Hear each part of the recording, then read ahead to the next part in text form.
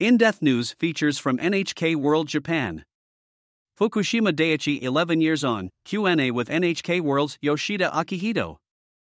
March 11 marks 11 years since a massive earthquake and tsunami devastated northeastern Japan, triggering a severe nuclear accident. The Fukushima Daiichi nuclear plant suffered meltdowns at the 3 reactors, and the aftermath remains one of Japan's biggest difficulties. NHK's Yoshida Akihito has been covering the decommissioning of the plant. He joined NHK NEWSLINE's Tashiro Kyoko to discuss the latest situation. The following is a transcript of an interview aired on March 10, 2022. Tashiro Kyoko, the plant's operator, says it will start removing nuclear fuel debris this year. Where are they with that right now? Yoshida Akihito, this will be one of the most important operations, and it's the biggest problem.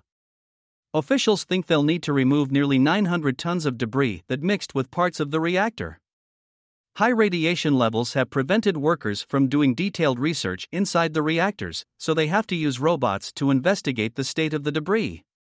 Tashiro, it has been a huge ordeal just to get those initial details, but what do they know so far?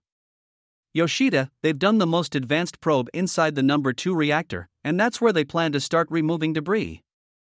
They've been waiting for a robotic arm that they need for the operation, which was developed in the UK. But the pandemic delayed tests on it for 1 year. As for the other 2 reactors, officials still need to build more robots to inspect it. Tashiro, most of this process has never been attempted before, anywhere in the world. What do they need to do next? Yoshida, they plan to extract a very small amount, a few grams of debris, from the number 2 reactor this year. Then, they can figure out if they need to break it into smaller pieces, or use some other approach to get it out. They hope the first sample will help them figure out how to move forward. One of the most controversial aspects of the decommissioning process is what to do with the vast amount of water that is used to cool molten fuel debris. It mixes with rain and groundwater that has seeped into the damaged reactor buildings over the past 11 years and becomes contaminated with radioactive materials. About 150 tons per day is still accumulating.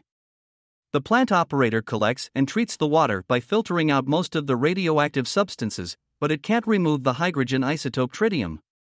The treated water has now filled almost 1,000 storage tanks that will soon hit capacity.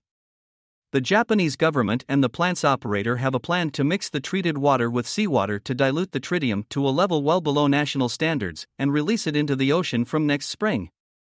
Tashiro, why did the Japanese government decide to release it into the ocean? Yoshida, the government studied 6 methods to deal with the treated water. They looked at heating it and releasing water vapor into the air, or putting it deep underground. They decided to discharge the treated water into the sea. That's because they have already established ways to monitor it. Tashiro, the government says it's safe to release the treated water. What is it doing to ensure that? Yoshida, officials plan to put water through another filtration process. As we've talked about, they will dilute it so that the level of radioactive tritium will be well below national standards. It will also be well below WHO standards for drinking water. Tashiro, the fishing industry, is frustrated with the plan. China is strongly opposed, and South Korea is concerned. How is the government and the operator responding? Yoshida, they've asked the UN nuclear watchdog to evaluate the project. Last month, a task force visited the plant. The team includes experts from China and South Korea.